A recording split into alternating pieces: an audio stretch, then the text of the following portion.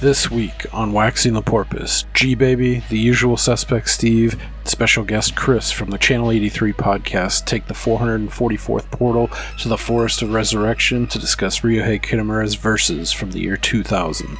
Side quests include Street Fighter the movie and its DJ problem, getting braced in Bulgaria, and a very special colloquial corner that will have you questioning Dr. Pepper and its relation to space-time. Have you seen The Fifth Element? Let's wax this rival porpoise.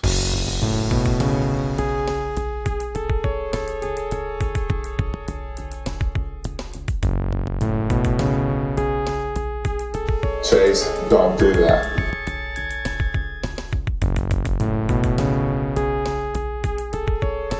You see, we working on his brow chakra. We're just in back at the crown chakra. All right, welcome to Waxing the Porpoise. We are back again, continuing on with our 2-month-long salute to the Halloween season. Horror's the name, and talking shit is our game. We're keeping the juice running this time. We're on episode 25 now, revisiting, I might fuck this name up, Ryohei Kitamura's film from the year 2000, Verses. It's an action horror zombie splatterfest dipped in a little Japanese mysticism, ? So tonight, or whenever it is you're tuning in, you're treated to myself, Jim, G-Baby. The funk of 40,000 years. G-Funk. And of course, we also have the usual suspect, Steve. Hello. Carlos Blanca. Oh my god. Charlie. We're gonna have to take the board away from me at some point. I made that faux specials just for you. Your Guile's friend. How you doing, man? Doing good. Looking forward to this one. Sweet. Awesome. All right. And then special moment for the cast. We actually have our first guest joining us this time. We have the distinct honor and pleasure to welcome a friend of the show, Chris from the TV Guide for Weirdos, Channel 83 podcast. Welcome. Hello. Welcome, Chris. How are you doing? I'm doing just great. Long live the new flesh. I made one for you too, special. Nice, thank you. What was that? That was James Woods from Videodrome. Oh shit. A movie I can only assume you haven't seen. No, definitely not. It's a safe bet. Yeah, that's one we'll get into for sure. There'll be a sprinkling of Cronenberg in our future if we keep this going, I believe. That's a fun one too, especially like I already feel like the special needs little brother who's like being taken to the art museum, and you guys know everything you're talking about. And I'm like, I like the blue one. Well, hey, I will say that I am sort of a combination of both of your worst movie watching traits. I've got the Jim, like, I watch a shit ton of movies and quote things that no one cares about. But I also have Steve's thing where I haven't seen like any important movie ever. Like Indiana Jones, never seen any of that shit. whoa.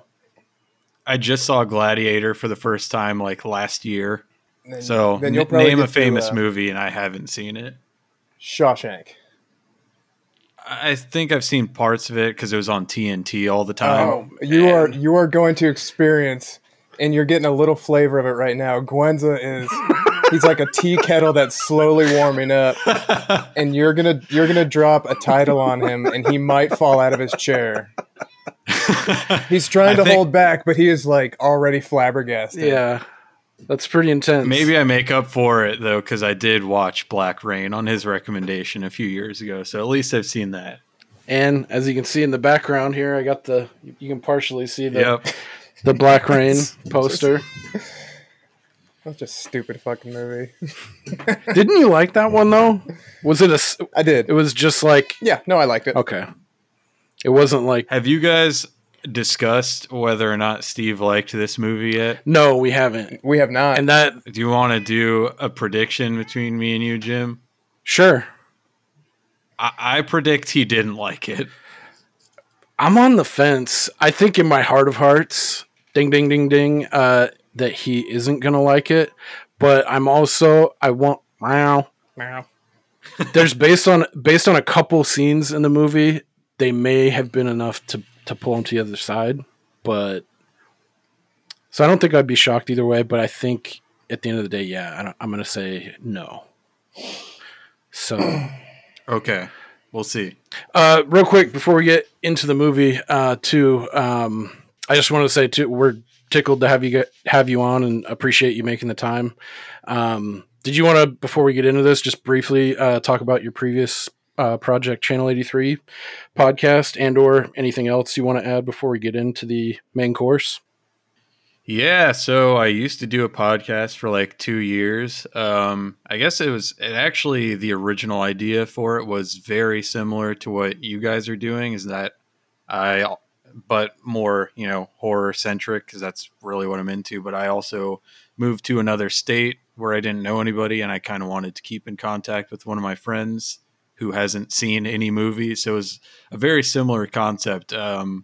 But as both of you know, that it takes a long time to do a podcast. It's more of a commitment than people actually realize. I mean, even though episodes are only like an hour and a half, but you still have to like sit down, watch movies, think about them, try to make it interesting. So the other dude ended up dropping out, and I kind of just dove full steam into it and did that for a couple of years.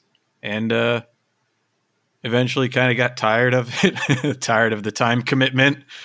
And here we are today. Now I get the luxury of just guesting on other people's podcasts, which is much more fun and much easier. Yeah, I mean, I gotta say, like, out of the blue, like by happenstance and kind of the little community I found myself in over the past couple of years that are all have started their own podcasts. Like, I know I have friends who've started, I don't know, at least 3 or 4 podcasts like in the last year and a half. And we all kind of support each other. And so I've been lucky enough to guest already on 2 shows. And the experience, I won't say more fun, it was just different, but maybe more fun in a different way. If I'm really going to ride this fucking fence right down the middle. But it was cool not like having to like, manage everything and be like, the DM, I guess, or clock watching everything and editing. So, and just kind of sit back and be plucky and have a good time. So I can see the appeal for sure, like in that kind of guest capacity, and it is a lot more, that people I think go into it, but, for sure. Yeah. And I don't know if there's maybe 1 or 2 other like, single host podcasts that I listen to. So I think that's like listening to all your stuff. I think that's a mark of excellence, because I don't think many people can pull it off real well. Well, I'm not sure that I did. I tried my best, but it definitely has its limitations. Chris is being modest.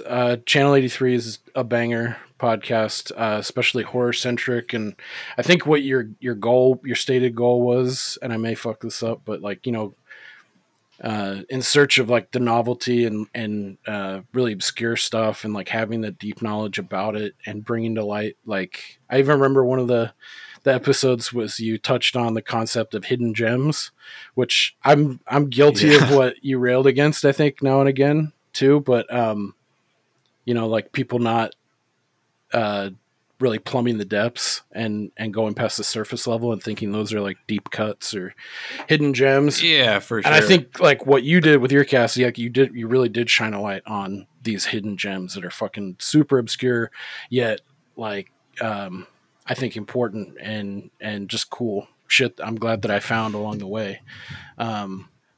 Even stuff that sucks, like stuff that sucks. It's so bad it's good.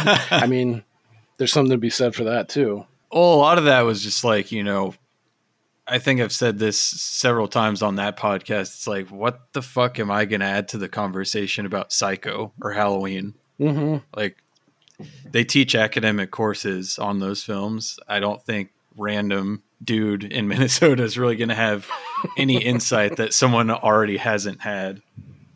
Right. And like, just like a couple of friends were talking about like the new Dahmer series that came out on Netflix. It's like, do we have to fucking continue? It's like, there's so much other stuff that could be, you know, pumped up, or like, you know, missing persons, or, you know, things that are worthy. It's like they've done like 10 or 12 series or movies about Dahmer and the surrounding case in like the last 15 years. It's like, at what point is it just like lazy, or, you know, just making light of like the family struggles and everything and just completely exploiting it? So, anyway, getting off on a philosophical tangent. It's crazy that people keep like going back and watching it, you know, because you would think at a certain point it's like we have harvested everything we can from this buffalo, you know, but I mean they put it out and people keep fucking watching it. So I don't know if it's the same small group of people who keep watching whatever comes out, or maybe it's reaching new people. But yeah, there's like so much other cool shit that you hear about, and you're like, why have I never heard about this before? But I've heard about, you know, the Ed Geins and the Dahmers and the Ted Bundys like ad nauseum. So another thing with the whole Dahmer thing is, like I saw on Reddit or something, like someone was comparing a scene from that new miniseries to like the actual courtroom footage, and as an example of like, oh, look how accurate it is. Well, like, you can actually just go to Court TV and watch the actual court case. Right. Because that's a thing that exists for free. Yeah. Yeah. Yeah, when we were doing the Jason Simpson one, I was looking up, it was either like Law and Crime or Court TV or whoever owns that video footage now, and it was like hundreds and hundreds of hours. Like they have the entire case just archived if anybody wants to go watch the entire fucking thing. And damn.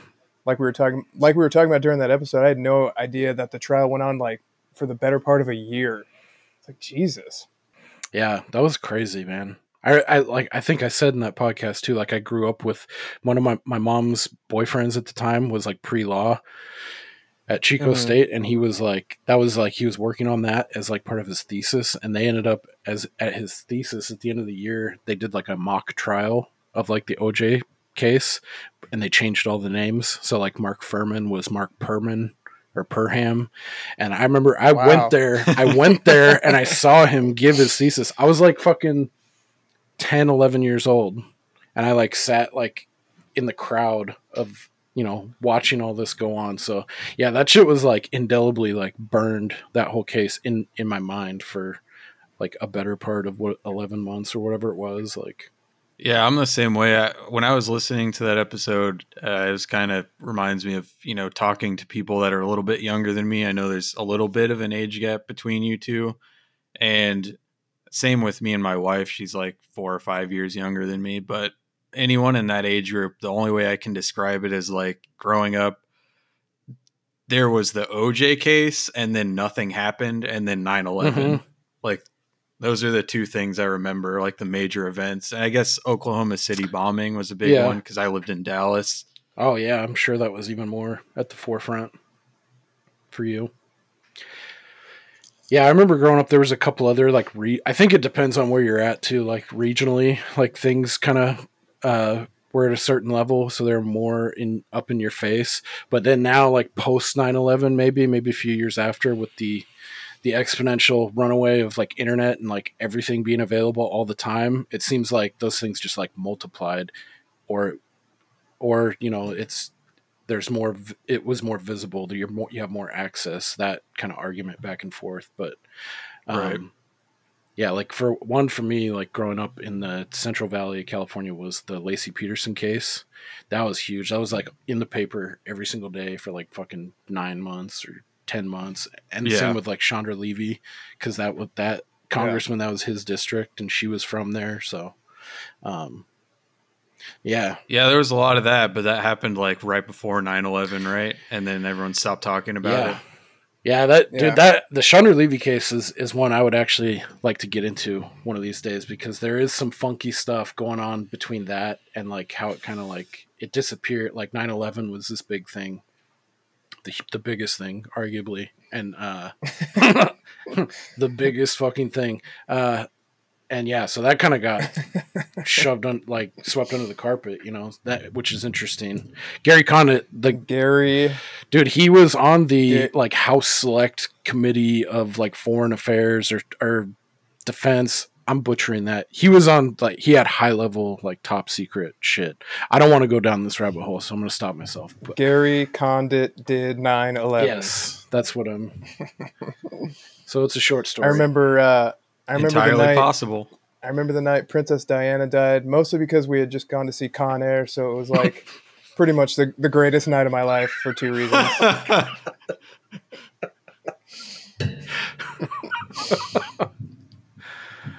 I was not able to predict where you were going with that. Yeah, me neither. Cool. Yeah. So yeah, check out Channel 83. Your stuff's still online. It's all archived. I think Spotify is the only thing that you're not on. Last I checked. Yeah. So in your last episode, when you played out with wig splitters, you got to be careful because it's that exact sort of thing that got me banned from Spotify for life. Really? Okay. Yeah, I was unsure, and I was like, dude, we're so small. I bet that's not even going to matter, but it's funny that they're not on Spotify, so you should be good. But like the difference between Spotify and like if you get a copyright claim on YouTube is like Spotify provides you no recourse. Like you can't say, hey, I'm pretty sure I sent him an email. I was like, I'm pretty sure this falls under fair use, but they just don't respond to you. Huh. Oh, that sucks. Just cold shoulder. Yeah, it's funny. I remember the episode when you mentioned that, and I was like, oh, fuck, that's weird. Yeah, it's a funny story that the guy behind Wig Splitters, it took me a long time. I actually got a hold of that dude. Excuse me. And he's in like Germany. He's in like Europe. Did you find the park bench he was living on? No, dude. Weirdly enough, I want to say he's like German or like Flemish or something. He's from that area of Europe. I actually got a hold of him. I was like, because I wanted to use one of his songs I was confident that I could scrub out like the vocals because I really like this chunk of the instrumental and I wanted to use it for the intro. Mm-hmm. And I actually got a hold of him. I was like, hey, this is what I want to do. This is what our podcast is about, blah, blah, blah. Can I use this segment of track 3, The Days Are Getting Darker? You know that one, Steve? The days are getting darker. Anyway, he was like, yeah, totally. You can use it. Oh, wait. That's the guy who's all his shit sounds like he's Andre the Giant? Yeah. Okay. Yeah. The days are getting darker. Oh, God. Mohood. Does anybody want a peanut? Yeah, so at least for that, maybe he said back then. I still have the email, so that's one thing in my corner, I suppose. But yeah, I'm sure there's a lot of stuff. I play a lot of bumps and even our cover art. I'm not sure if we'll get popped for that, but we'll see. So anyway, yeah, check out Channel 83. It's got some great shit. The Jacko, I think the 3 that stand out in my mind are the Jacko episode that you did. That was fucking awesome. And the Rutger Hauer retrospective especially is super rad. I really like that. What was he in that we really liked him in? Blade Runner. You liked him a lot. You said you liked him a lot as the main baddie, Roy Batty in Blade Runner. Yeah. God, also, that movie sucks. I gotta say, I'm on Steve's side. Blade Runner is like a movie that, if you know me, on paper, it's everything I should love, but it is fucking boring. I'll give you that. Thank you, Chris. Thank you. But I'm also on Jim's side. Steve, you should check out 2049 because it's way better than the original movie. I won't go that far, but I'd give it a shot. I won't go that far, but I will say I really fucking like Blade Runner 2049. I put them on their own island. They're very different. So not liking one doesn't necessarily mean you won't like the other. Yeah, there's just like similar like individual characters or like, you know, the name of this thing that calls back. Everything else, like the acting, the cinematography, the story. The story is fucking so good. It's a really satisfying story, I think. How does the level of rain compare to the first one? Hardly any. Yeah. That I remember.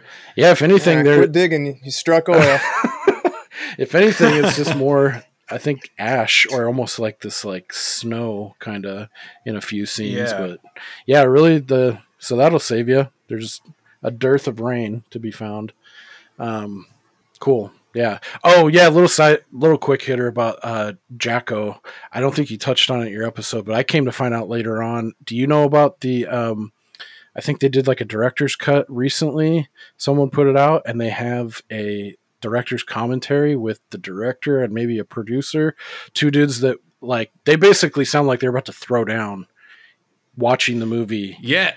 So that's what I heard. I watched it on VHS. I couldn't find the DVD because at the time, like this newer edition had not been put out. I assume it's probably one of those like boutique labels that Yeah, I think it's like are so popular Arrow right or now. Vinegar Syndrome or Right. someone like that. But that's in the IMDb trivia. That was like the producer and the director hate each other and almost fought on the commentary. I was like, I really want to listen to it. Dude, it's really good.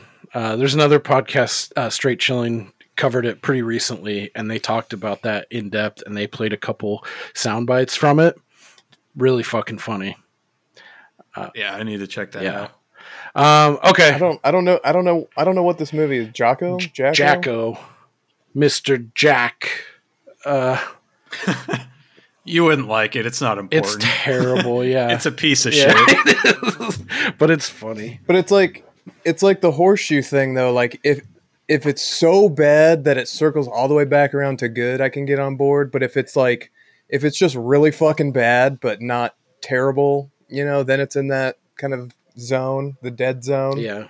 I would say it has a couple of those moments, but not enough to justify watching a 90-minute movie. Okay. Yeah. But if you had gone through the experience of watching it, I think it's fun to talk shit about it. And especially that new director's commentary, like the back and forth. Anyway. All right. That would be fun to listen to. Like the producers like, that was a choice you made right there, huh? That's not far off, dude. Like the way it's real catty, and then it's passive aggressive at points, and then it sounds like full blown. These 50-year-old men are about to duke it out right now. Like, tell us exactly what the fuck you were thinking here. Chase, don't do Yeah, that. that's what I was just thinking of. Yeah. I need to be quicker on the bumps. That's one thing. No. I want to hear it from your lips. All right. So let's get right into so with bumps, I'll just double them up. I'll overcompensate. All right. So versus How do you have so many? I thought you were running out of room on your board. I cleaned it up a bit because sometimes when I have such a choice, such a buffet, that's when I get that fight, flight, or freeze. I freeze. So I've Paralysis. I've narrowed it down. Paralysis by analysis. Yeah, exactly. I've narrowed it down to just the choice nugs, as it were. All right, so I guess verses from the year 2000, starting with you, Steve, since this is your first time watch. What did you think? Great film or the greatest film? I fucking hated like I knew it. the first 90 minutes. I hated, and I was toggling back and forth between almost falling asleep and being just like white hot with anger with how much I hated it. But then the last 30 minutes definitely redeemed it a little bit. But I was just so angry for the first 90 minutes. Like, just we're not going to explain anything somehow. So also keep in mind, this is the first time I've watched it, so I think you guys might have the benefit of when you rewatch it, sort of having that knowledge going into it. Mm-hmm. Like literally, when they finally started explaining, like, oh yeah, these are guys they fucking fought before or whatever. I put the cursor over the thing, like, what? Where are we at?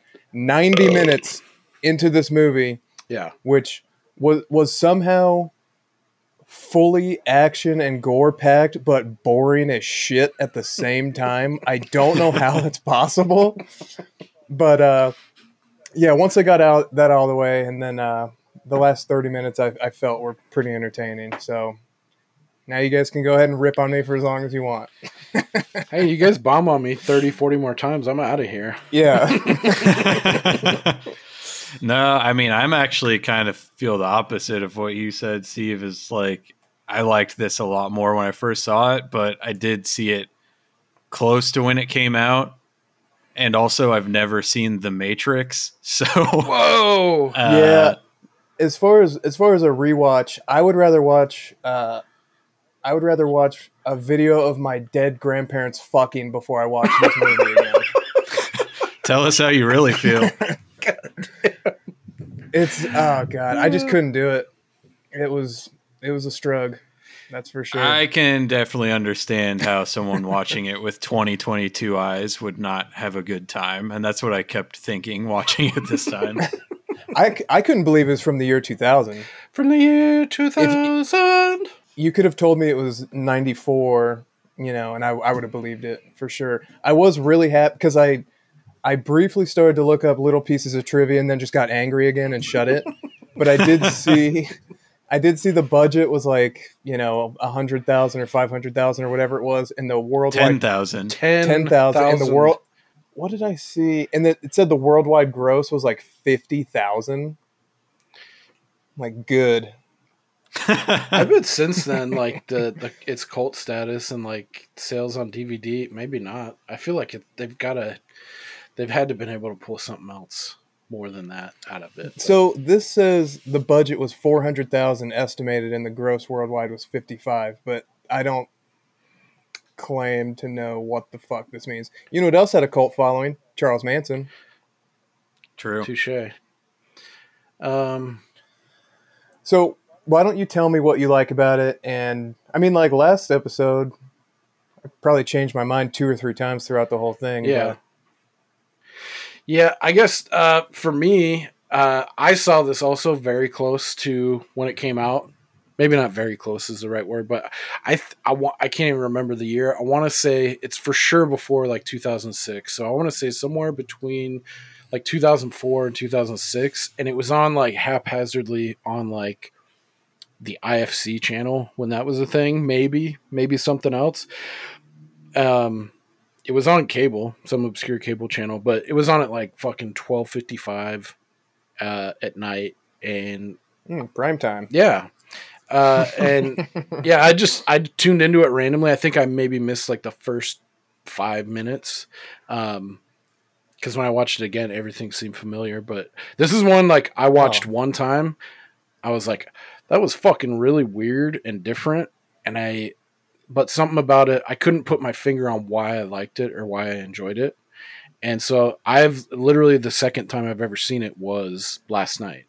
So So let me ask you guys this real quick, because you sent me a link to it on one of the, there's so many of these streaming platforms now. I don't even remember what it's called, but it had closed captioning and it was dubbed over in English. But the two were conflicting with each other, which was extremely distracting. It's pretty common actually with shit like this. Oh my God. Like. It was, but it wasn't even like small grammar issues or like syntax issues. Yeah, there's like wholesale changes. Vast swaths of, I should have written down a couple, because some of them were like, what the fuck? How did that get lost in translation? Because it would be like, hello. And then it's like, what time is it, buddy? Like, yeah, not even close. I bet anybody listening that has like an ounce more experience than you with these kind of obscure movies and like dubs and subtitles is like, first time, huh? Like it's at least in my experience. I don't know, Chris, back me up. This is pretty common. Yeah, for sure. There's one movie, I think it was one of the guinea pig films called He Never Dies, where there was a man speaking in English and it was dubbed over in Japanese, and the subtitles, it had Japanese subtitles at the bottom that had English subtitles on top of those. And the English subtitles don't match what he's saying. And Oh, weird. I have ADHD, and I about had a conniption fit right then. I was trying so hard to just turn off the closed captioning, but I couldn't do it. So then I tried to like adjust the screen so I wouldn't see the shit on bottom, but I couldn't not read it. And yeah, so that was an interesting experience. Yeah, that shit drives me insane. I'm one of those people, like, if the video and sound is unsynced by like 1/10 of a second, I can't watch it. Yeah. It drives me nuts. Yeah, I'm that same way too, but weirdly enough for this, I watched the same stream you did, Steve, and I think this is the theatrical cut that runs right on the money, like 2 hours. Or an hour and 50 minutes. Could be wrong. It's definitely not. They came out with an ultimate cut recently that's like adds another 10 minutes, I think. Jesus Christ. Because that's what this movie needs to be longer. Yeah. It was every second of 2 hours, and it felt like 2 calendar days. I guess to finish from my end on my take of this, I understand where you're coming from too, especially like you said, Chris, watching it with 2022 eyes. I definitely didn't enjoy it as much as I did when I was 20 or 21 when I first saw this, whenever that was, early 20s. But I think this time I thought it was more funny. There was a couple more scenes that I picked up on that I found myself inadvertently chuckling to, but like all in all, it's just a goofy movie. And I thought too, Steve, like the last 30 minutes, that's what I was like, if anything is going to pull him back from the edge, it's going to be this and maybe some of those humorous moments. But yeah, in my heart of hearts, I was like, yeah, I don't think he's going to like this one because I'm not as high on it as I thought I was. So I watched it earlier today, and even just looking back, I don't know what they put in the first 90 minutes. Like I couldn't tell you. It's a lot of just gratuitous violence, which I'm a huge supporter of. You know this, but then just like running around, people just pointing guns at each other and then not doing anything, and then running around some more, and yeah, it was just so vastly different from the last 30 minutes. But I also did think too, like maybe one other little thing that you might like, because I know you like the Evil Dead films, or you said you enjoyed those. There's a couple of scenes, maybe more than a couple. It reminds me of like that really super indie kind of budget and like that the film grain and some of the shots where they like zoom in and like weird angles. It kind of reminded me of Evil Dead. I was like, oh, he might appreciate that. Maybe that coupled with the last 30 minutes, it's pretty badass. And like the like guitar bump cut-ins, like at the last like he pulls out the sword. I was like, oh, I could see him liking that, but yeah, I don't know. Whenever there would be like those cutesy little stylistic things, I'd be like, that's neat. And when that one of the two guys who was like pursuing him, not the guy with his hand cut off, but the other guy, he would say one of his funny little jokes, like, haha, that's funny. I was just so fucking irritated by this movie. Yeah, sorry. Enough about my run on interpretation. Chris, what did you think this go around? So I've seen this somewhere between 5 and 10 times. Oh, okay. So, but this last time I just watched it a few hours ago. I probably haven't seen it in at least like 5 or 6 years. But I mean, seeing as how I've seen it so many times, obviously there was a point in time where I really liked it. Like I said, I saw this around the time it came out. I was like 13, 14, 15 or whatever.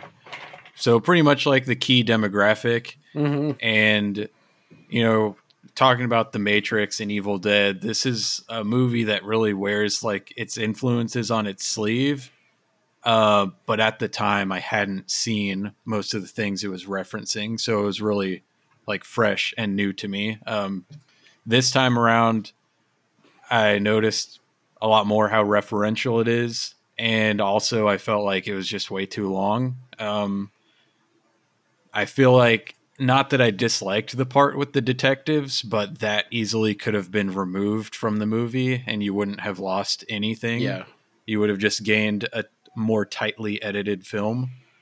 On the other hand, though, the first time I saw this, I didn't realize how low budget it was. So I guess this time I had gained a new respect for it because the choreography is pretty damn good. Cinematography as well, considering like how low budget of a film it is. Yeah, I'd agree with that for sure. I think definitely some of the fighting scenes look pretty good, and like you mentioned, The Matrix too. Have you since seen The Matrix, or are you still have never seen it? Wow. No. So I like movies like this and Brotherhood of the Wolf that are like oh man, in that post Matrix wave because I'd never seen The Matrix. So, and now it's at the point where it's like, is it really going to impress me at all? Because it's like, Probably not. you know, every action movie that came afterwards takes from it in some way. So I don't think it has anything new to show me, you know? yeah. I don't think you're missing too much by not having seen The Matrix. I think it still holds up, and I honestly like for all the the bullet time and the super the now legendary Wu Ping and his coming in and his groundbreaking fight choreography that they used in the film. Honestly, I think the story still holds up as a worthwhile like philosophical or mental exercise. Just for the story alone, all the stuff that is the main selling point aside. But the sequels for sure are dog shit. Except there is one scene in the second one where Larry Fishburne fucking salves out. That's super awesome. But yeah, and even the newest sequel was fucking hot garbage. But I still think the story at least stands up. But yeah, that's crazy. Yeah, this film versus definitely like I'm curious because it came out in 2000. And I'm sure The Matrix probably they had a long cycle like production, shooting, editing, all that stuff. Mm-hmm. But I'm curious how aware this filmmaker and working on Versus was of that or its significance. Oh, very much. Okay. Because like sometimes and stuff I bet then maybe The Matrix was like more in like 97, 98. And then by the time this guy made Versus, I'm sure he spit this out pretty quickly. So it's hard to tell like when the influence comes in or if like, maybe he was working on this since like 96 and he missed all that. And it was just happenstance that there's some similarities. But if they did see it and was aware of The Matrix, it's very much in this film for sure too.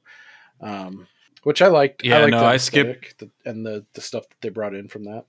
I skipped through some of the director's commentary and he mentioned The Matrix several times. Okay.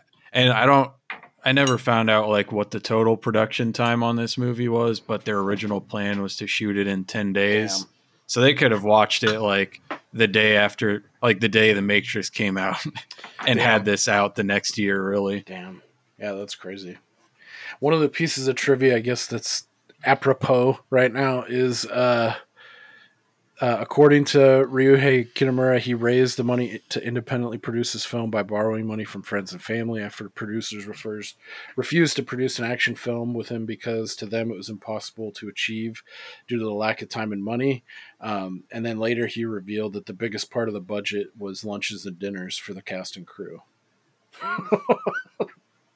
That's pretty crazy. But yeah, I think I feel the same too. Like knowing that it was so low budget also makes me think about it in a different way and like doing something guerrilla style like that. There's something to be said for that. Yeah, that's a fair point. And I'm just like such a novice in this world. Like I don't even take things into consideration like creative cinematography or, I just don't think about things on the same level as you guys do. Cause I'm, like I said, the special needs little brother who's just tagging along. I mean, I'm like, that's neat when they blew a hole in that guy. That was cool. I still have a lot of those moments too. And I mean, especially compared to like Chris or people in that level of experience with this kind of stuff or cinema in general, I'd probably say I'm like maybe intermediate to his like master or expert level. But you know, there's still like moments like, yeah, like when somebody's heart gets fucking ripped out and he takes a bite out of it, or the dude gets blown, that fucking special agent guy gets blown up by one bullet from that. It looked like a Barrett 50 cal, that big ass sniper rifle. I was like, Yeah. that's fucking funny.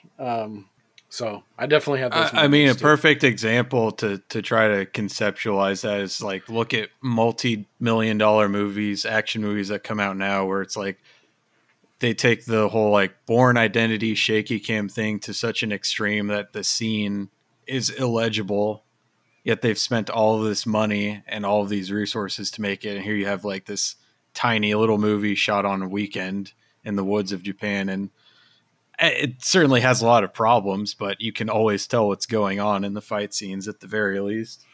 Yeah.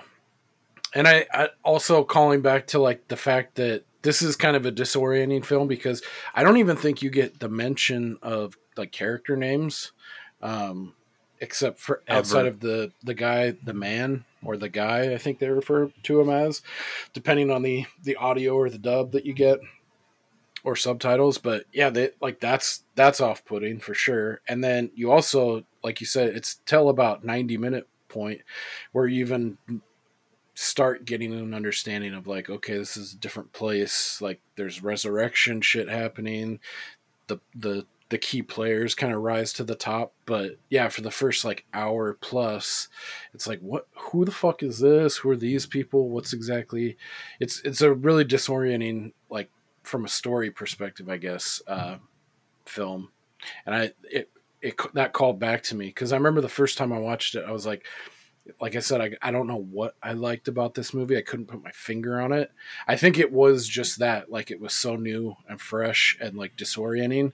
Something about that attracted it to me, along with like, you know, the dude blowing up and guy getting sliced a billion times at the end, like super comically, like a cartoon. Like, I think all those things juxtaposed was like the secret sauce, I guess, for me. But Yeah. Well, and sometimes I think just when you stumble across something that you're like, what the fuck is this? You know, it kind of like endears it to you a little bit more than if somebody's like, oh, hey, you should watch this thing. Then you're kind of already looking at it differently than if you were just flipping through channels in the middle of the night and you're like, what the hell is going on here? I'll check it out. You know? Yeah. I guess just there's not a lot in the way of story, like we've alluded to, but from what I get out of this, trying to do some light analysis, is I identified like 4 main quote unquote characters. The first one too, I didn't catch this. This was like in the trivia and like doing a little background on it, but like the main guy, I was like, okay, this is our main dude. This is hero guy, you know, but he is prisoner KSC 2-303. So I'll refer to him as the prisoner. So he's like our main good guy, light versus dark. And then there's the girl who she's literally, noted as her character name is the girl. Did either one of you guys think it was weird that their prison jumpsuits said, what did it say? Like prisoner or something, but it was Lawbreaker, in English? I think. Lawbreaker in English. I thought that was kind of strange. Yeah, it was weird. And then you have the third guy. That's like the main. He's called the man or the guy. He's like this like sub demon, immortal. He can do weird shit. He's got powers. And then the rest of the cast are these just kind of like motley crew of like henchmen, cannon fodder type people that actually kind of stick around quite a bit because of the whole zombie and resurrection aspect. But the other guy noted that I thought would have been a source of comedic relief for you, Steve, is like the wild-eyed guy who's credited as Yakuza with butterfly knife. Yeah, you know what I'm talking about? Green shirt. Yeah. I think it's a green shirt guy who turns into a fucking crab or something later on. Yeah. I thought he was like a dog. Like when he digs that hole and it kicks up the leaves. That part, yeah. I really got a hoot watching that part this time. He fucking digs a hole and disappears. Yeah, I did have a couple moments that I'm not super proud of. Where I'm like, is that the Asian guy from Mortal Kombat? Like, no, it's a different guy. And then like is that the guy from Squid Game? Like, no, they're fucking Korean. Like, what are you doing? Like, but I could just feel my brain trying to like make these connections. Like, oh no, Trying to you find don't- anything enjoyable Yeah. about the movie. He had a lot of funny moments too, like that. I like the humor this time when I caught it. Maybe it was just my mood. Where he was a constant source I found myself chuckling at, like with his like tongue licks and like and like his wild eyes, how animated he was. Like I feel like he fucking just went for it, you know, Yeah. like the psych. Yes, Yeah, he certainly did. I still like the recurring joke of him karate chopping the girl. I find that funny. That is pretty good. Oh, our main guy right before he would start a fight, like knocking her out to like Yeah. get her Stay here. get her out of the Boom. way. Yeah, that was funny. I guess Like she's a jukebox and he's Fonzie. Like, hang on. yeah. Or the opposite. One thing too, I thought that made me chuckle probably more than it should is kind of towards the beginning when our main guy is like one of the many showdowns, kind of where nothing happens, and it's like a tense, like back and forth, like zoom, zoom, something's gonna happen, choo, choo. And he's like, Yeah. he says this line in the stream we watched, the English dub, not the subtitle. He's like, "Here's the thing, I'm a feminist," and it was just out of nowhere, like it didn't have anything to do. Yeah. That part made me really fucking chuckle. Yeah. So that was one of the parts of the director's commentary that I watched, and I was like, man, he really said a dumb thing after that. He was like, but it's true, I am a feminist, but only for pretty women. And I was like, what the fuck?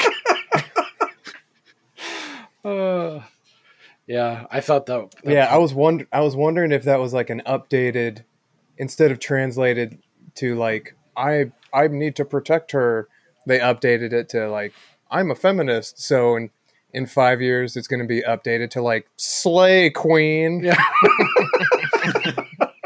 Totally. Yeah. Yes. Yas queen.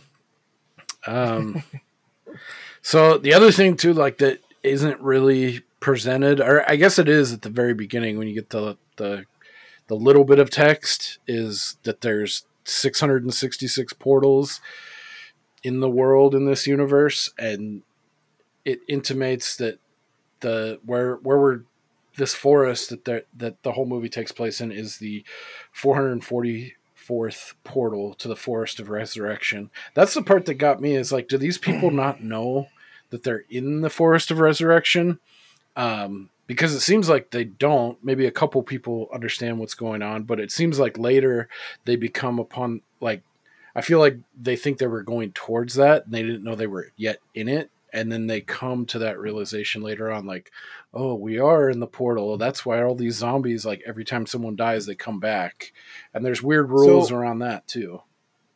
So let me ask you this, and this might be really stupid, but in that first scene where it's like the flashback, you know, When they're wearing like the and- samurai shit, like when it looks like Yeah, a clear so- time jump. yeah. So in my mind, I'm going to refer to them as good guy, bad guy, and girl, right? Yeah. So in the flashback, good guy and bad guy are fighting, and that's when these other undead come back and whatever. But the girl is there too, right? So in present day, good guy and bad guy are fighting in that same forest, and all the undead are coming back, and the girl's there. But the bad guy henchmen were saying that they had been burying people in this forest without a problem for who knows how many years. Right. So is the presence of the girl what causes the undead to come back? Inquiring minds. Because would they like to know. obviously weren't undying before. Or is it the good guy? I mean, I never thought about that. I just thought, like, zombie movies in general are always like they come back to life whenever it's convenient for the plot, you know? Right. Yeah. Like sometimes someone gets bit and they become a zombie immediately, but if it's an important character, it's like a long, protracted thing for days. Yeah. But I mean, that is a good explanation that I never really thought of. That's funny. You hated it this much, and you're putting this much thought behind it. Like, I'm trying to understand. Yeah, well, I just thought it was weird because they're like, we've been burying people here for so long. It's like, okay, well, why now? I guess it could be the good guy, the bad guy, or the girl that are sort of the catalyst for these bodies coming back, because they were all three there in the past and then in the present, and then the flash forward was just infuriating also. And like, it went from angry for 90 minutes, redeemed for 29, and then the last minute I'm like, what the fuck? You tried to just land the plane and crashed and burned. I mean, unless I didn't get it, like, so I have the perfect explanation for it. Let's hear it. They wrote the dialogue for that scene 30 minutes before they filmed it. The very last scene? Yeah. And the director was just like, I want it to have a cool ending, but I don't know. And I think the producer or the writer was just like, well, what if the bad guy, or what if the good guy turned bad? And that's all the thought they put into it. So any more thought that you put into it was just wasted energy. Because even that was somewhat unclear to me, because it seemed like, so one of my points of confusion was, in the flashback, bad guy kills good guy, but then in present day, good guy lives again, good guy kills bad guy, and then flash forward, they're both alive again, and girl's still there doing what she does. And then in the flash forward, I can't remember if it was girl or good guy is like, I want to join the bad side, but then it looks like they're running at him like it was a like they were going to throw down. Yeah, like, we're going to join you, and then like, psych, we're going to come at you and kill you. Yeah. And the confusion continues. I'm just Well, I think part of it is like in the 900s or whenever the flashback takes place, like, good guy was actually a good guy, but throughout the movie they keep commenting like the girl and the bad guy are like, yeah, you've really changed since the last time. And he was in prison for killing like 43 people or whatever it was. Yeah. So then he gets like all of this power from that girl's blood of resurrection. That doesn't like suddenly make him a good guy in this timeline. He's still like a murderous piece of shit, but now he has a bunch of power. So I think the implication is that in those 99 years, he's just like destroying a bunch of shit, ends up destroying society basically. And then at the end, he's just like, well, I don't have anything else left to do, so let's just like fucking fight about it, I guess. Yeah, because doesn't he says something like, there's nothing left. Like, and it looks kind of post-apocalyptic, like anime stuff. Yeah, it looks like very Johnny Mnemonic. Yeah, it's funny because during that first like 90 minutes, there was so much happening, but nothing happening at the same time. But there was so little dialogue, but there was a lot of really like interesting, like there was a lot of meat on the small amount of words they were talking about. Like when you were saying about, you know, how he's in prison for killing 40 something people and how he used to be a good guy. You know, there wasn't much dialogue, but what there was seemed to be pretty relevant, other than the weird like dubbing, closed captioning, mismatch stuff. But yeah, that's interesting. I guess that does kind of go back to your point of maybe there is some reward watching it multiple times. Not that you would ever watch it a second time, but never. Since I wasn't paying attention to much of the action because that's lost its luster at this point, I think this is the first time that I really picked up on that stuff. I have one piece of trivia, and I mean, take it with a grain of salt because I just pulled this like a lazy fucking bastard from IMDb, and I'm sure whatever source you have, Chris, from the director's commentary or somewhere else is probably more applicable or legit. But this on IMDb says relating to the end of the film, the cast, crew, and director, who called themselves Team Versus, had so much fun making this film that director Ryuhei Kitamura purposely filmed the movie with no ending, with hopes that they would be able to make a sequel. The DVD has since proved to be a cult success in both the US and Japan. So Japanese film companies have in the past greenlit the sequel and given it supposedly an exponentially higher budget. Team Versus planned on principal photography in the mid 2005, though as of August 2018, there's still been no further developments. And I've seen a couple other things, like someone talking about in like the 2010s they wanted to turn it into like a TV series, and then like in 2008, after this guy directed his American feature debut, Midnight Meat Train, there was some like juice. Midnight Meat Train. Yeah. Nice. Yeah. Which actually, side quest here, that is with what's his name? That was my Bradley nickname in high Cooper. school. Midnight Meat Train. Dude, I want to share so bad. What year is that you went to like prom in your like punk era? I still have that on my phone that you sent me that one time. You have like you're wearing like a suit jacket and like Converse, and you have like spiky. So that was Is that 8th grade dance? No, that was it was either a freshman or a sophomore. Fuck. I love that picture so much. If you hang on for 1 sec, we can even edit this out, but I'll show it just so Chris can see it on the camera. I have it right Yeah, here. if you have it handy, it's go fucking get it. funny. I'm a One grab a moment. beer. It does not match the man you see before you now. All right, yeah. So it was 02. So I was 15. Keep this in mind. classic. Yeah. Good. It's kind of hard to see, but yeah, you get the idea. You get the picture. We all had our blunder years. Fuck. That took me totally off track what I was talking about. Midnight Meat Train. Sequel. Yeah, Midnight Meat Train. that's yeah. with what's his name? Bradley Cooper and Vinnie Jones. Vinnie Jones is what's his name? Bullet Tooth in Snatch. Bullet Tooth Yeah. Tony. So he's in it, and Bradley Cooper from such hits as What? Really? Aloha Yep. Aloha? and Silver Linings Playbook, The Hangover. Yeah. Yeah. I actually watched it not too long ago, and I was like, this is all right. Yeah, I like it. There's really only one like Kitamura ass scene in it where there's like a CGI eyeball. I mean, it's pretty gruesome, but I mean, it's weird, like the hate that it got and like the low reviews on it, in my opinion. But Yeah, it's perfectly fine. I haven't seen too many of his movies really, other than Versus. I think I've seen that, Midnight Meat Train, Godzilla Final Wars, of course, which is pretty divisive amongst Godzilla fans because of Kitamura.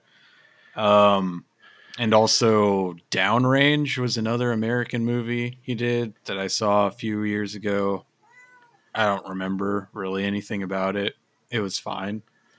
yeah, I did a cursory look at what else he's done, and I haven't seen Downrange, but I did see Nightmare Cinema and a horror anthology, and I did see his vignette or his anthology story, which is definitely to me not the strongest. I mean, it's a pretty bad horror anthology, but except I would say the very first story is pretty satisfying, but his I didn't really care for either. So, but yeah, I guess so that kind of jump started some maybe sequel talk when he did his first American release with that kind of star power. But yeah, I think it not performing well definitely stamped the possibility of that out. I would watch a sequel of this for sure, especially if you got more than $10,000 to do it. I've watched much worse, so yeah, I mean, at this point too, I think it's probably futile talking through like the ins and outs of like the story beats because it is just so kind of surreal and like there's not a lot of explanation. Even after trying to do a little bit of background and I think I have a better grasp of like what's going on. But just, yeah, when you watch it the first time through, it's like, what is all of this? And I mean, it doesn't help that there's no character names. You're just kind of thrust into this world. And it gives way, like, the longer it goes on, to like really like slapstick, like comically violent dispatches, which I thought, like, I mean, this go around, I was just like, face value, let's have a good time. And I got a few chuckles. One thing I did make a note of was, like, I was like, the main guy, the good guy, prisoner.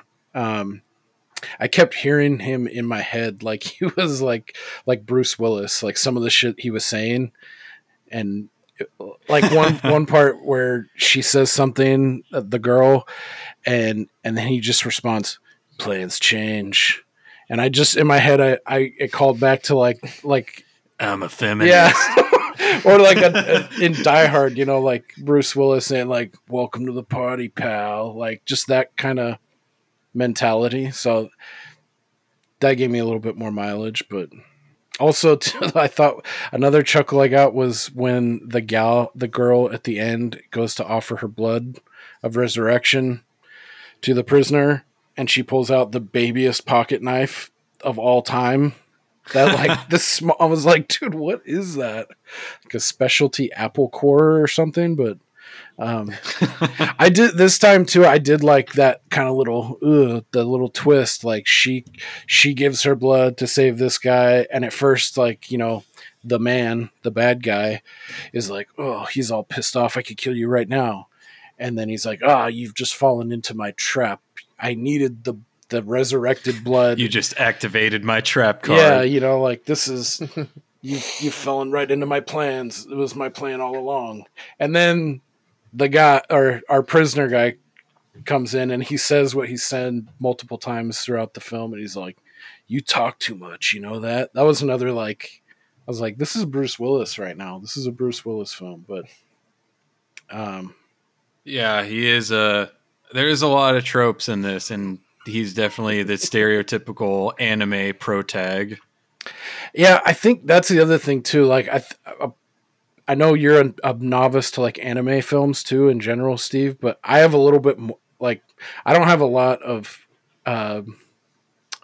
like Asian horror or action, for that matter, like, experience or exposure, but I do have a fair bit, I guess, of anime, and a lot of, like, the feel out of this I've seen in different anime films too, so I think it gives a little bit more mileage for me to watching this and being able to roll with it, because a lot of anime is very surreal, and, like, you're just kind of plopped into this world. And so what's below novice? Because that's what I would be when it comes to anime. I know less than nothing. Yeah.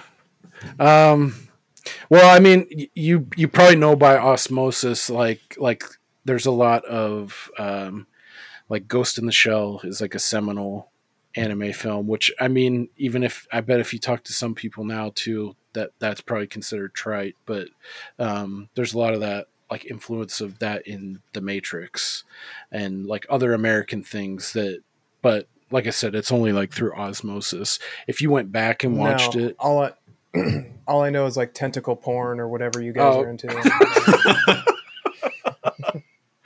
Whatever the kids are into these days.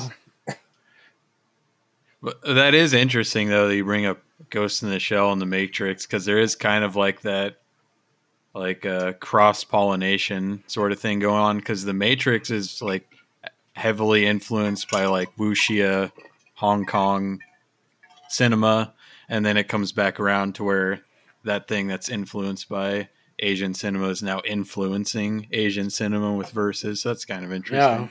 Yeah. Ouroboros. You're such a douche. Do we have a colloquial corner this week? Because I have one that I think Jim might really like. Nice. Yeah. Oh, yeah. I don't. I was struggling for one, and I was like, nah, fuck it. We're just gonna take. I have kind of one, but it'd be a lame entry. So if you have one, that's great. Do you want to save it for later? Or you want to drop it right now? Yeah, we can save it for later. Cool.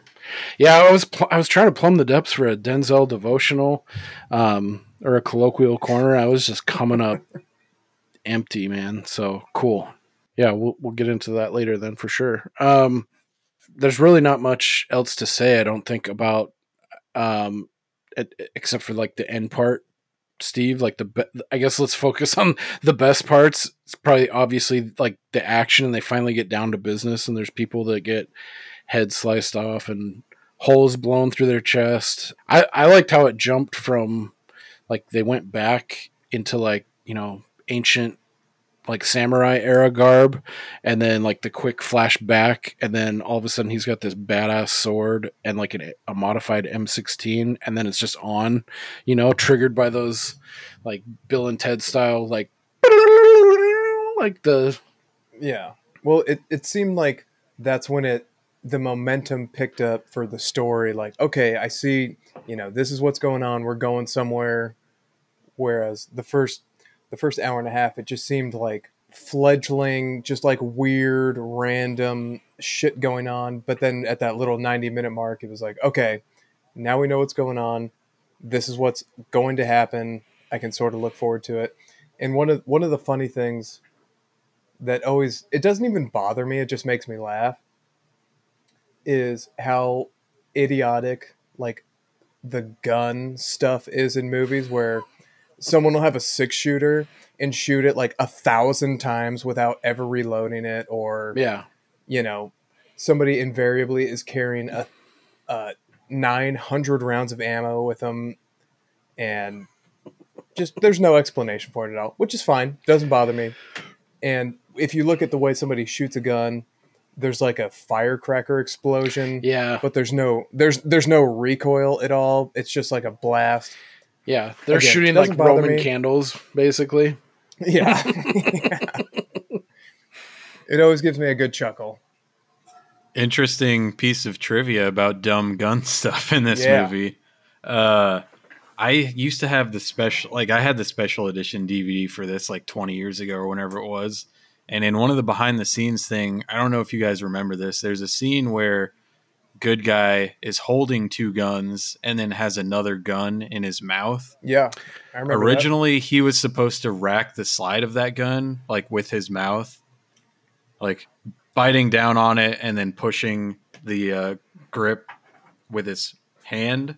Terrible And idea. so the director wanted him to have like a piece of rubber in his mouth to like protect his teeth. But he said this thing that I still remember to this day where he was like, I was very proud of how strong my teeth are. 'Cause that's just like a weird thing for someone to pride themselves on. So I think that's just like a Japanese thing. Like, yeah, for sure. So he just raw dogged it and chipped his tooth. Fuck that. Oh, that sounds so painful. Ugh. Yeah. I hate tooth chipping stuff. Dude. I mean, he was probably one of those guys that some could pop a beer. You know, like there's always that one guy that can fucking Fuck that that. can pop a beer with their teeth, you know, like a pop or not a pop top or not Yeah. a twist off. I mean, some people have a hard time doing it with both hands. Right. Like, I can't imagine. Oh God. Yeah. Well, I don't know what the resistance is on like fake guns. Maybe it's easier. Oh yeah, it was a fake. But one. I guess it would. Jesus. I mean, it would have to be metal to chip your tooth, right? Yeah, because that's weird. Because Yeah, I've seen you would- some yeah, you would action films, think. they're like rubber as shit, you know, or they're like. I've heard they have different weights for like the situation too. Like they have like a more dense like polymer, like a harder plastic that looks better close up. So maybe give him the benefit of the doubt. He got like he had like a sturdier style, or maybe because it was so low budget, it was just a real ass gun that wasn't Maybe. chambered. I don't thought know. about that, but I think you can't really get handguns in Japan. Probably. That's a good No, point. they all look fake as shit. Okay. Uh, I'm not a gun guy, Maybe really, the- so I couldn't tell. maybe they made the top of it out of like Abba Zaba or like a Laffy Taffy and it just fucking broke it off. Abba Zaba, you my only friend. The one that stood out to me was like went towards the end where he like turns and all of a sudden he has an M16 looking assault rifle at the end, and it looks like the scope is made out of, it's like white, offset to like the black gun, and it looked like it was made out of like PVC pipe, basically, or it was like one of those like sniper scopes from the old Super Nintendo, like Duck Hunt on Duck steroids gun, like morphed onto that. But yeah, that part I was like, that definitely looked like they jerry rigged in 5 minutes before the scene. Also, Oh, I yeah, haven't go ahead. seen Highlander, but that was like your lost episode. It is, yes. Oh, Does, Christ. and apparently they stole the thing of him like putting his sword together in a briefcase. Apparently that's from Highlander. Dude, that's crazy you say that, because I swear to God, this time I was watching it, I was like, oh, dude, that sword's fucking dope. I was like, that reminds me of the fucking sword that the Kurgan has, that he puts, that can be only one. You know what's funny? You know what's funny about that, real quick? I had forgotten how stupid I thought that part in Highlander was. And then when they did it in this movie, I'm like, how the fuck is you can't just assemble a huge broadsword like that in a briefcase, but I did not connect the two at all. It's not like a huge sniper rifle that you can break down and then put together. Right. You can't do that with a sword. Yeah, Anyway. it makes no sense that the blade comes in pieces. Yeah. That makes no fucking sense. It reminded me when like he put the two pieces together you would and then immediately hit somebody and just break apart. That it reminded me of like the old magician's trick, you know, like when they put a girl in and like to that box and they saw him all of a sudden. Like for some reason, it made me think of that. It's like they put the thing together and then pulls out a huge ass sword that's all one piece. But really, the thing that got me was about Highlander was the hilt, like the hand guard, like how it comes over the front. It's got like those like it looks like a dragon tail with like scales. Wait, are you telling me magic's not real? Hey man, talk to David Blaine, right? Oh, that's such a bummer. Yeah, that it's funny too. That episode, that lost episode, we talked about David Blaine also. A lot. Yeah, and that was gold. That was gold. It was just lost to the digital sands. Yeah, fuck God, that pissed me off so bad. It was more not pissed off. It was more like sheer embarrassment that I had done that. Like I'm that stupid that I didn't hit the record fucking button. Ugh. Yeah. We had some fun David Blaine riffing. Yeah. That's for sure. Yeah. All lost, but yeah. That guy is freaky, man. Some of the shit he does, I'm like, dude. But he's the devil. Anyway. Yeah, that's great. Dude, Chris, you got to get on Highlander. It's so good. I love that film. No, it's not. You don't have to get on it. It's not good. The only thing I remember is there's like a TV show and my parents watched it, and that's just like to me, I'm like, oh, that's fucking lame. I'm not gonna fucking watch something. It's so my much parents divorced from what the series, the TV series that was. I think it was on the USA channel for fucking many moons. It is. Yeah, because that led to a Wings riff. Yeah, that is fuck the lost forever. The Wings riff too. Roy Highlander, the TV show's bad. Don't derail us. Highlander's awful. Sean Connery is just an embarrassment in that movie. Dude, he's so good. He plays a stated Egyptian, and he's not Egyptian in any fucking way. God. That's like in Street Fighter where Jean-Claude Van Damme is American. Yeah. I don't see the problem there. Yeah, don't get Steve started on Street Fighter. We are a melting pot. Thank you very much. He came to this country for a better opportunity to kick ass. From Belgium? I'm pretty sure they have better opportunities than we do. Not to kick ass. Fair enough. Got to come to ground zero for that. Dude. That was so fun pulling that Carlos Blanca. I was like, dude, he's going to love this. Truly. Side note, one time, I fucking love Street Fighter. I love that movie. Man. Thank you. One time, a friend and me played a drinking game of that, and he started puking in the bathtub 45 minutes into it. What's the game? What was the bell that had to be rung to drink? There were so many, but every time you're watching a great movie, and one of them was like, drink every time this one character is on screen but doesn't say anything. And you really don't notice it until that's a drinking game rule, but he's in like every fucking scene. Is it? I think it was T-Hawk. God, that's the biggest problem I had with that film is Oh, they butchered so many. Like, I was a huge DJ fan, and they did him so dirty in that fucking movie. Talking about that's your biggest problem. You were a huge. Oh my god! They didn't. They messed up the DJ lore. Yeah. That's your biggest problem. Yeah, they had the guy fuck from is a big Chihuahua DJ Man fan? as DJ. I was like, dude, come on. That's your biggest problem. That's my biggest problem with Street Fighter. DJ didn't get enough screen time.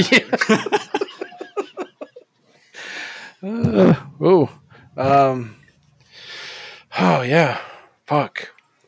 Highlanders, strong recommend. But yeah, that sword scene. That's funny you brought that up because I was like, dude, this is like the Kurgan. So synchronicity. Yeah, the I called him the Jester character because he reminded me of a jester, the dude with the wild eyes, the butterfly knife, and the fucking that dude. Him digging a hole like a dog. You called him. You called him something else before we started. Green shirt. recording, but it was Yakuza guy but with it was a knife or racial something. slur, and I didn't think you wanted to bring that up. So. Come on now. We're better than that here at old Just kidding. Waxing the Porpoise. Yeah, I love that part where he turned into like, or when he did that weird back bicycle kick into the fucking tree. That part cracked me up. But yeah, I mean, this is a terrible. I won't go that far. This is a bad movie, but it's got a lot of fun moments in it, and I think I'd still. This is like one. It's like, I think it would be conducive to like a group watch atmosphere, maybe a few beers, having a good time to kind of like laugh at. Good luck getting through this movie. If you're trying to watch it with a group, Yeah. it's got to be a pretty like-minded, specific kind of group that can enjoy like this type of movie. You know, I can't imagine. Fair. Yeah, I wouldn't open it You up know. to like, the normies, Hey, let's watch Versus from 2000. No. They're like, what's Versus? I feel like it kind of actually is a decent normie introduction to Japanese like horror films or cult films because it's not so different that they're not going to have anything to latch on to, I mean, is this what normal Japanese horror movies are like? Well, Are they worse? I mean, they're in varying degrees, but this is like a pretty good first introduction because, I mean, East Asian horror in general kind of has a tendency to mix like slapstick humor in with like really intense gore. So I would say it's fairly representative, at Okay. least of time and place. I mean, conceptually, I like the sound of that, but Did somebody order a bitch? I found it. yeah. I think your impression of it was funnier than the actual one. It was when I actually found it. I was like, I thought she added a little bit more English onto the bitch, like with the vocal fry. When I actually found it, like it's one of those weird things, like you remember things differently, and your memory Yeah. degrades over Oh, yeah. time and changes things around. That was definitely one of Yep. them because she gives it very matter of fact. In my head, I could have sworn it was like very Valley Girl with that vocal fry. Like, did somebody order a bitch? To no avail. Well, yeah, chances are you are funnier than SNL, so that's not really surprising to me. Yeah, how the mighty have fallen. Why are you screen sharing right now? What are you trying to show us? Dude, because the fucking bumps on Riverside here took a shit again. Brazilian foot porn? That's weird. Why would you show us that? Hell yeah, suck toes. Welcome to Pop Copy. How may I help you? What's Lemon Party? Okay. So yeah, I think that'll do it for us or I guess the other thing too, Chris has like an extensive knowledge of Southeast Asian horror. So you giving that versus is fairly representative of that, this milieu is something you can take to the bank pretty much. I remember your last, like, what was it, like your last 30 episodes plus were all on like super obscure like Southeast Asian horror that you just like banged out all in a row. That was pretty intense. Yeah, I was doing a thing where I was trying to see like a horror movie from every East and Southeast Asian country. So it wasn't necessarily all obscure by design, but more of the fact like how many horror movies have come out of like Laos or Cambodia. Not a whole lot. So they're pretty much going to be obscure by definition. Yeah, I thought that was super interesting. And there was a couple that I watched that I was like, holy shit. I would say that the hidden gem of Asian horror is anything out of Hong Kong pre about 1997. I think the boutique labels are starting to try and catch up on that, but it's something no one ever talks about. And I think, especially if you're into just like crazy, violent shit, like off the wall, something happens crazy every 5 minutes. Definitely check out some of that stuff, like Seeding of a Ghost or Riki-Oh, or there's just so many. Sounds good to me. Amazingly crazy things. What was that one? It's one that you champion quite a lot. I want to say it's Sweet Home, where the cat. Yeah, both actually. What? The cat is from Hong Kong. Oh, go ahead. The cat is the cat called The Cat? Is that the one? Yes, it's called The Dude, Cat. Steve, just for a pure, like, you should watch it. Dude, there's so many fucking scenes. Like, I think about them now and I'll just start fucking rolling, dude. Like somebody shooting like a cat, like a Hadouken fireball into something. Like, there's a scene where a cat and a dog have like a WWF style wrestling match. It's fucking amazing. Or it's just called The Cat. Yeah. It's you can't find it, but if either of you ever want to watch it, I have it. yeah, if nothing else, I think you can find some clips or GIFs online that kind of drive the point home, that are super funny. But yeah, I remember that one. And Sweet Home too is one I've heard about more and more. The deeper I've kind of gotten into like the obscure horror realm. It's a solid one. Is there anything else either of you guys want to touch on about Versus? Put a pin on it? No, I don't think so. Check it out, I guess. It's not it's fun. I think everyone should see it at least once. I mean, even if Steve hated it, it's a special film that can inspire that sort of rage within someone. So at least it makes you feel something, you know? I hated 3/4 of it. Gwenza, do you have the 3/4 of this article is inaccurate? Ah, fuck. I wish I did, man. I would try to search for it right now, but No, it's okay. That'd be bad pod. 3/4 of this is inaccurate. Because it's garbage! 3/4 of this article is inaccurate. Yeah, I would say watch it, check it out, just to, like, you know, then you could be like, okay, I don't like this shit, or hey, this is fucking. Yeah, I say don't. All right. Just to be fair, solid recommend then from the Porpoise Gang. So, do you want to get into the that colloquial corner you brought for us, Chris? Oh yeah, right. Oh yeah. So hold up.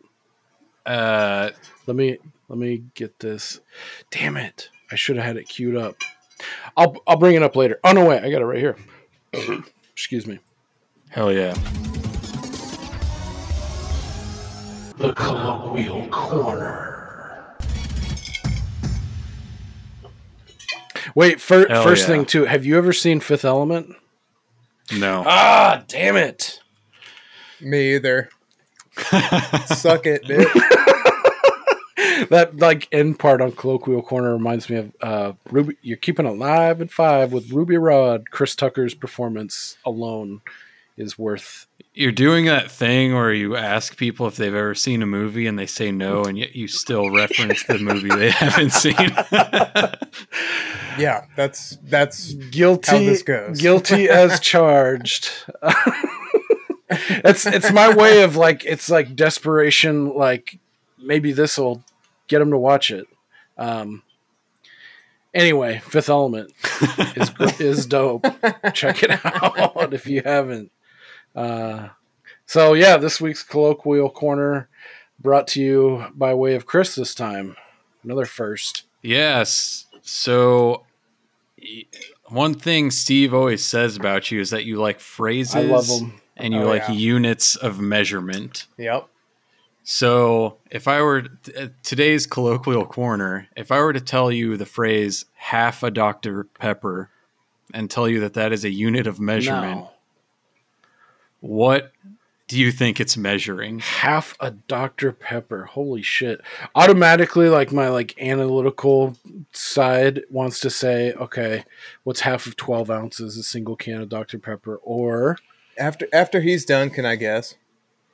Yes. Okay, go ahead, Jim. or then I think of like an old, like, you know, like one of those Shake Shack, like, what do they call those places? Like with a guy that kind of, soda jerk that makes like a Lime Ricky, like in the 50s, and like one of those style glasses, like not a pint, but like slightly bigger than a pint, and it's got like a bulbous, like, you know what I'm talking about? So then I think, okay, is it half of 16 ounces? Maybe so we're either at 6 or 8 ounces. I'll say 8 ounces. Steve, what All say right, you? go, Steve. So the phrase in question is half a Dr. Pepper. Yes. I think it has something to do with it's not fluid measurement. Fuck. I don't know. I don't know. So, go ahead. No, go ahead. Keep teasing it out. Or Okay. it's something completely different, like it's like it's a half-size pickup. No, interesting guess though. I mean, I guess I have to say Steve was closer because he said it's not fluid. Does it have to do Which with is closer than fluid. prunes? No, so this is that good shit. Like you can't even look this up on Urban Dictionary because it's so you have to like talk to some super southern dude. I've heard someone say this in Texas, like salt of the earth type. Half a Dr. Pepper is a unit of measurement that measures time and or distance. What? As in you go down the road half a Dr. Pepper and then take a left on Lindale Avenue. But how do you know if it's a mile? So you take you go down a half a mile and take a left on this. How do you know what it is? Well, that would be the half a Dr. Pepper. It's the amount of time that it would take you to drink half a Dr. Pepper. Holy shit. You just blew his mind. Yeah. This is gonna Dude. No, I'm thinking about incorporating it in the future. I know. No one will know what the fuck you're talking about. And then I get to explain it, and it's a fun anecdote. Yeah, that shit's awesome. But it's like word of mouth. This is like oral history. I have a secondary one that I also haven't been able to find anywhere online that I just learned when I was in Bulgaria a couple weeks ago. This guy said that 2 people were like stillborn goats on top of a bridge. And as best I could tell, it means you're at an impasse, but I have no idea like what the fuck that's supposed to mean. Is that like a translation issue or no? I don't know. He just said it. Yes. I didn't question it. 2 stillborn goats at the top of a bridge. My first thought was like cold, like they're up there, they're shivering, like. Well, they're stillborn. They don't shiver. Oh, yeah, they're dead. Yeah, good point. Yeah, I would have never came up with "we're at an impasse." I had additional context that led me to believe that, just the other things he was talking about, but I thought it was a really interesting turn of phrase. Yeah, that is very interesting. Yeah, that feels like super complex, like layering of, instead of just saying, yeah, it's kind of 50-50 right now. Sweet. Sounds like a fuzzy foreigner. Well, that was an awesome addition to Colloquial Corner. That's good shit, because, yeah, like, stuff you can't find online, like, you're down on the ground, like, talking to people, and, like, stuff that doesn't, like, make it to the critical mass, like, on the hyperspace train of, like, internet and everything being available at once kind of thing. None of those words made sense. I'm just curious, Chris, why were you in Bulgaria? Vacation. Really? Nice. And that question you asked me is exactly what Bulgarian customs asked me. Oh, nice. Along with how much money do you have and show me the money. Holy shit. Yeah, that was a sketchy situation. Damn. Jerry Maguire. Fuck. That's stuff like you hear about, but it's like, oh, fuck. And obviously, it was customs, so I had just gotten off the plane, and that was my first interaction with the Bulgarian people. So I was thinking it was more sketchy than it actually was, but other than that, I had no negative experiences there. Right on. Damn, that'd be crazy. Yeah, that'd be crazy. The first impression you get of the place. Didn't you say when we were trying to schedule this up, you said you kind of took a tour of a couple Scandinavian countries? I don't know if you want to get into this on the pod, but if so, yeah, for sure. Denmark was one of the spots. Where else did you go? Because Steve is Swedish by heritage. Were you there? I went to Sweden. Okay. Yeah, I was on a bench in Malmö, Sweden, when I was responding to you in a text message. And from there, I went to Bulgaria, Serbia, and North Macedonia. Damn, that is an eclectic group of countries to check out. Did you see my grandpa? I did. Yeah. I thought it was weird. He was like, "Do you know Steve?" And I was like, "No." And he said, "Well, I'm his grandpa." No, I figured.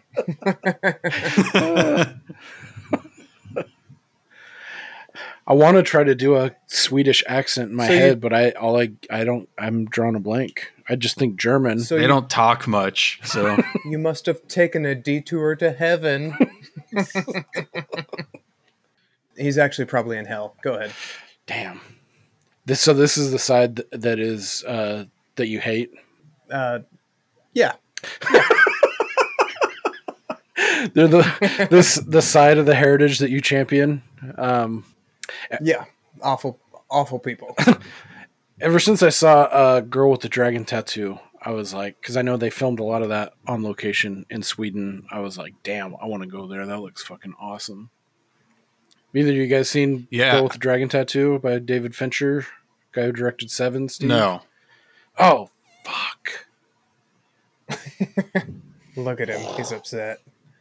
I mean, it's a very mainstream, but it's like, it's so good. And it's kind of lower on Fincher's scale. It doesn't have a lot of good ratings, but hot take. I think it's top 3 David Fincher by far. It's an awesome fucking film. Anyway, check it out. A lot of it's shot on location in Sweden. It looks like a beautiful country. Little Rock's a fine town. I would actually say, I know you mentioned wanting to go on a Scandinavian tour. After going to Copenhagen, I feel like that's a city that is vastly underrated by American tourists.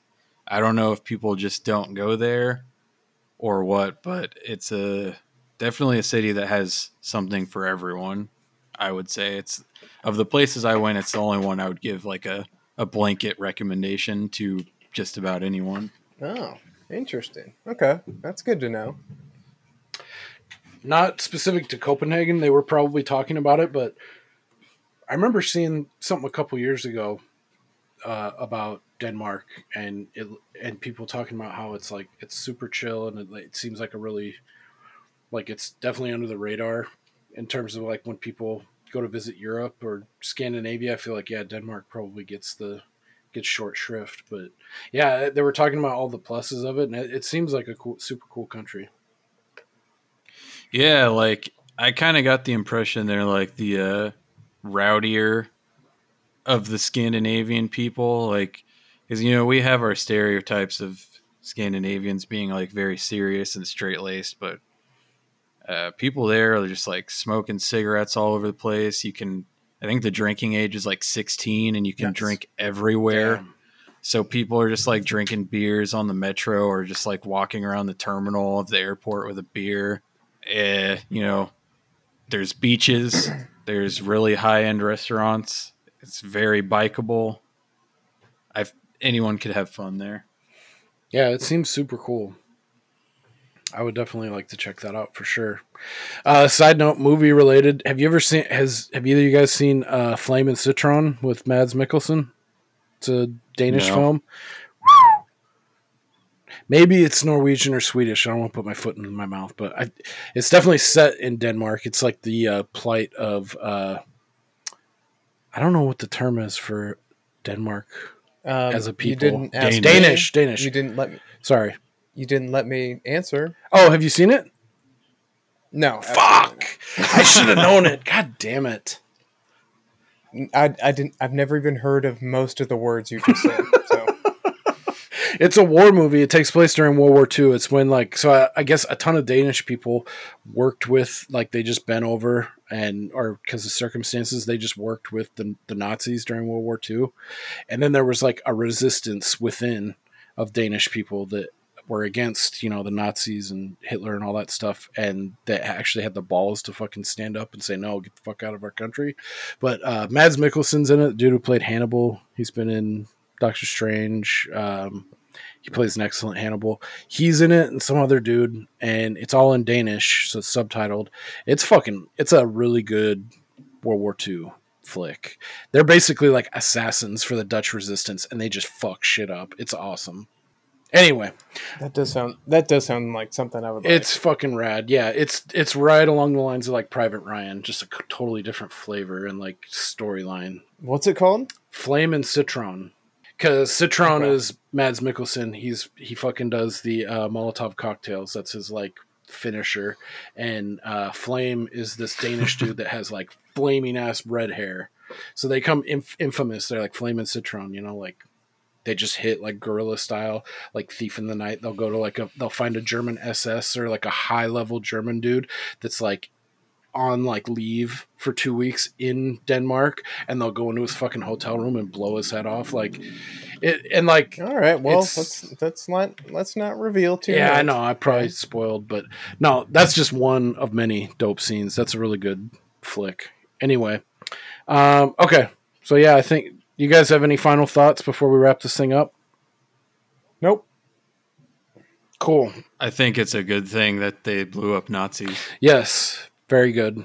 And that film I'm on board definitely with that. Ties in. It definitely feeds that reward center. Like, yeah, fuck yeah.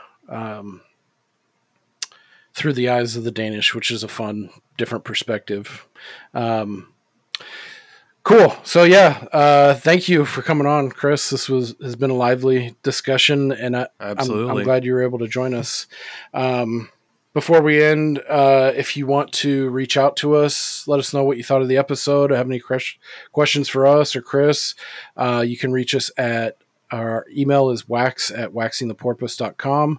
Also our socials, Instagram is waxingtheporpoise, and at Twitter at waxingtheporp.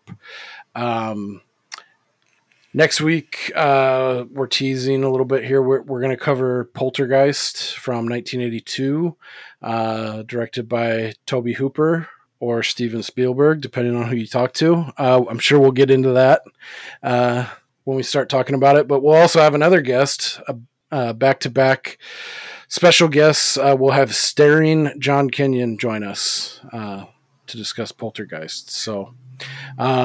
nice. Yeah, again, Chris, thank you very much. It's been awesome Good times had by all. Do you want to plug Channel 83 again?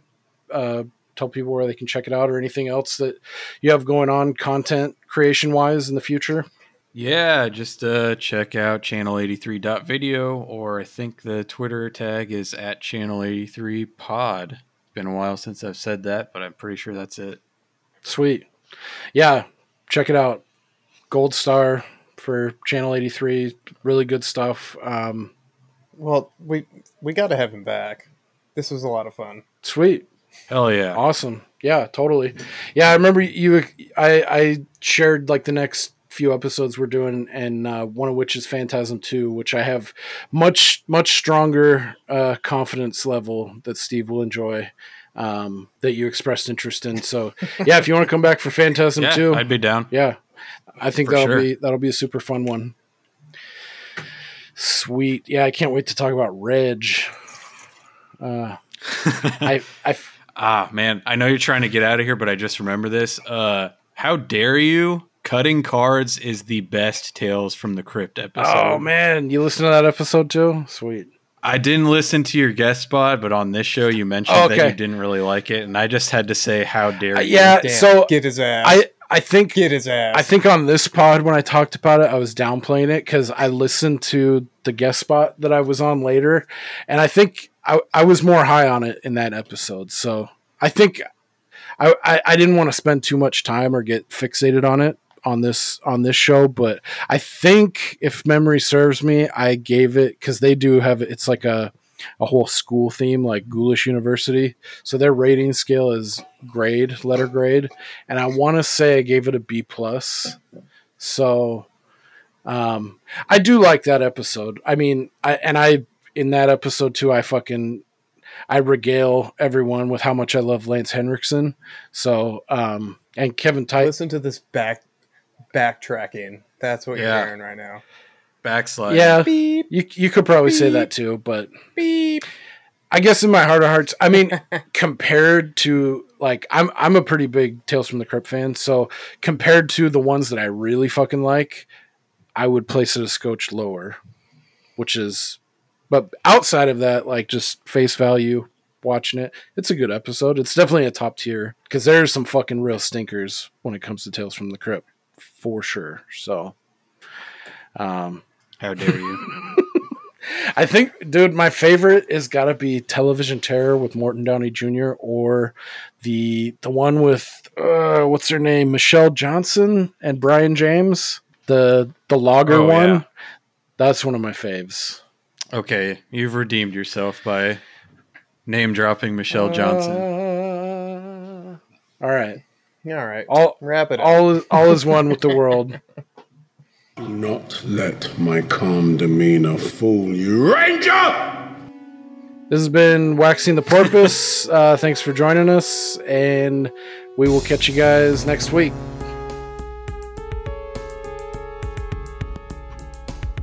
Bye. All right.